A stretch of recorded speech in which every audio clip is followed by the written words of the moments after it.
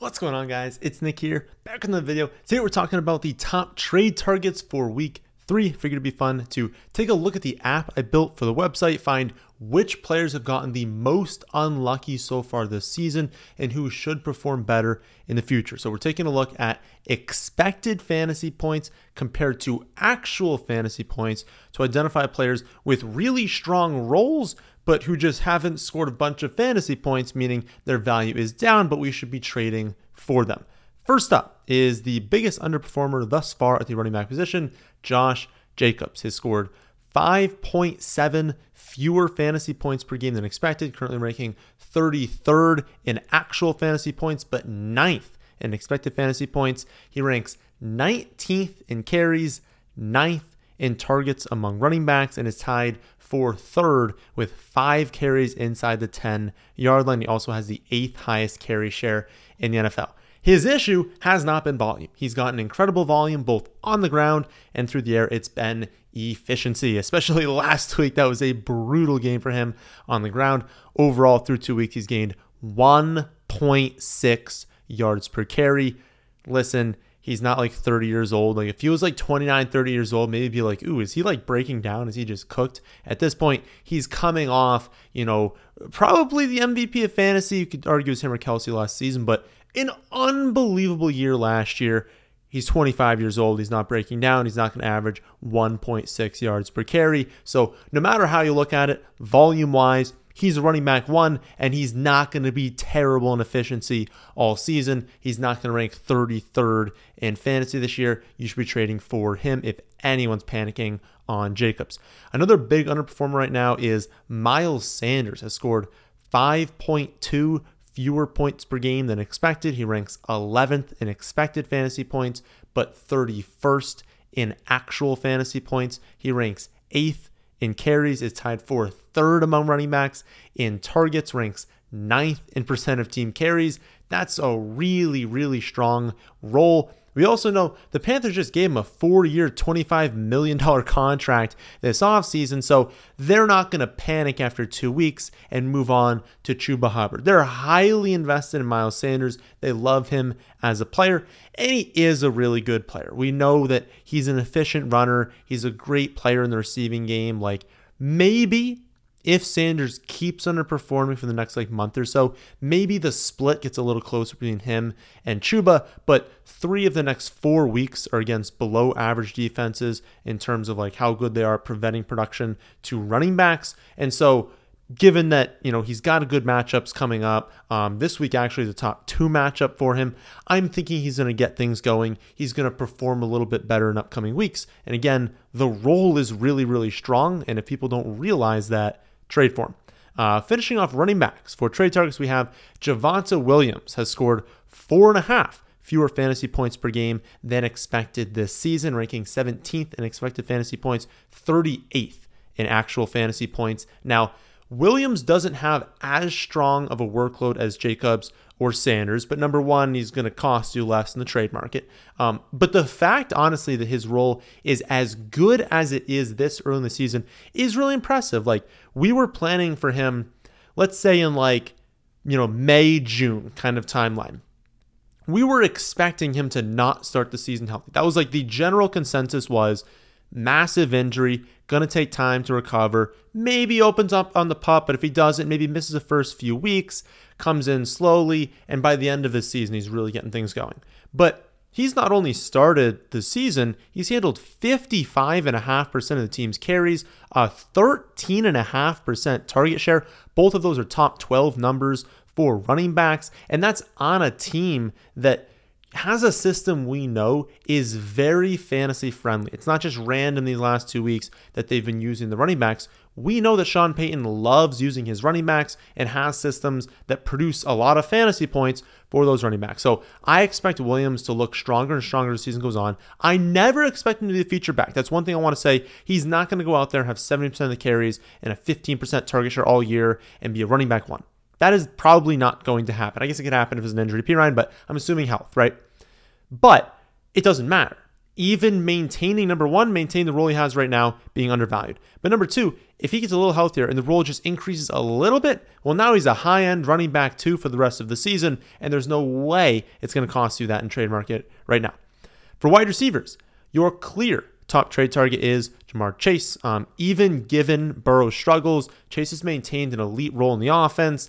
He scored 5.3 fewer fantasy points per game than expected. He's 24th in expected fantasy points per game, 65th in actual fantasy points per game among wide receivers. He's also tied for 6th with 4 red zone targets, tied for 4th with 2 targets inside the 10-yard line. Just hasn't been able to convert one for a touchdown yet. Also, the yards per reception, 7.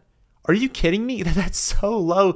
58.8% catch rate is low. Not as pathetic as 7, but like if you look at his career average coming into the season, career average 14.9 yards per reception. So twice as high as his 7 yards per reception right now. Like you get, slot receivers that don't even move more than 5 yards downfield, averaging like 9 or 10 yards per reception. So it's going way up for Ja'Marr Chase. 64% catch rate is his career average entering this year. So also 58.8% is really low. We know Chase is a top 3 wide receiver. We know when healthy, Joe Burrow's a top 5 quarterback. It's just that Burrow's injured right now. And so as he gets healthy, yeah, things are going to struggle, or they're going to struggle on offense, but it's not going to be this bad. Like I know that it looks horrific so far. It's not going to be this bad all season. Burrow's going to get healthy. When he does, Chase is going to go right back to being a top 3 wide receiver in fantasy points. I promise it's coming soon. We don't know exactly what's going to happen.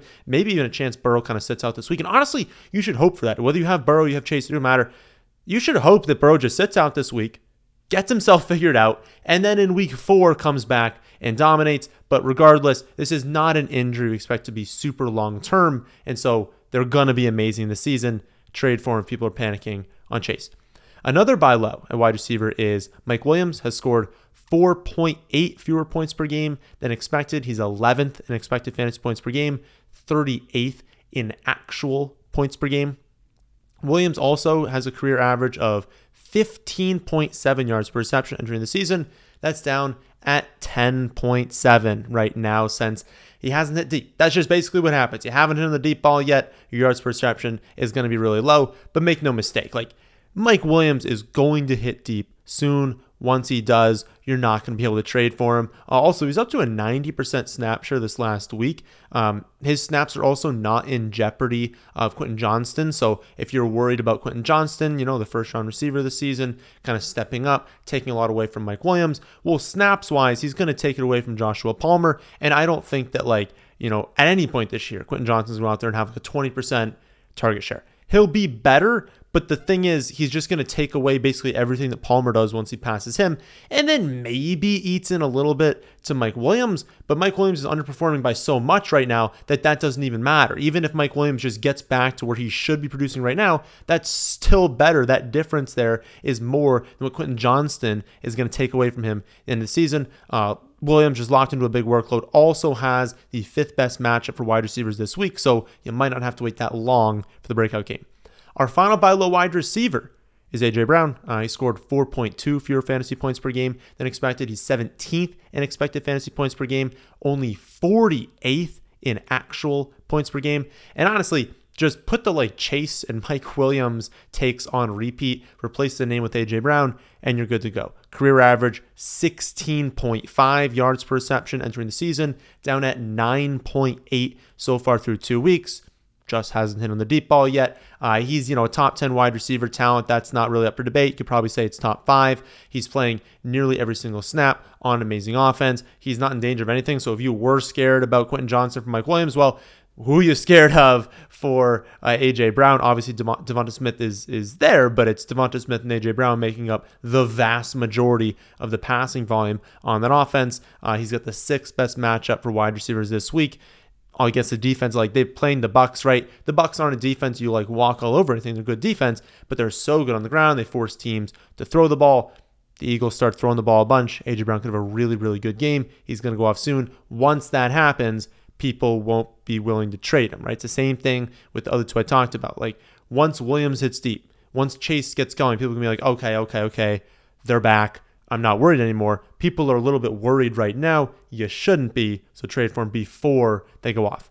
At tight end, I only have one buy low this week, and it's a lower end option for those of you balling on a budget. Trade for this player. It's Jake Ferguson. So we heard rumblings that he'd have a strong role this season.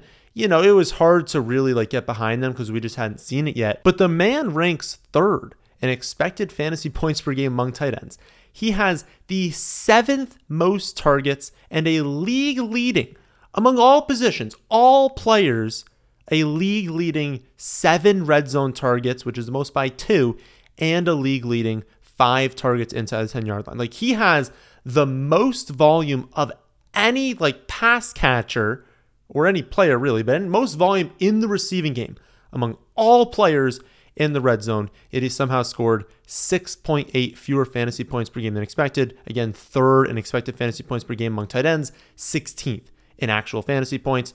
Tight end's a wasteland. And so the only thing you're trying to do at that position is figure out who's going to score a touchdown this week. So maybe we should go after the guy who's leading the NFL in red zone usage, especially since he's either a free agent in your league or is going to come at little to no cost in the trade market.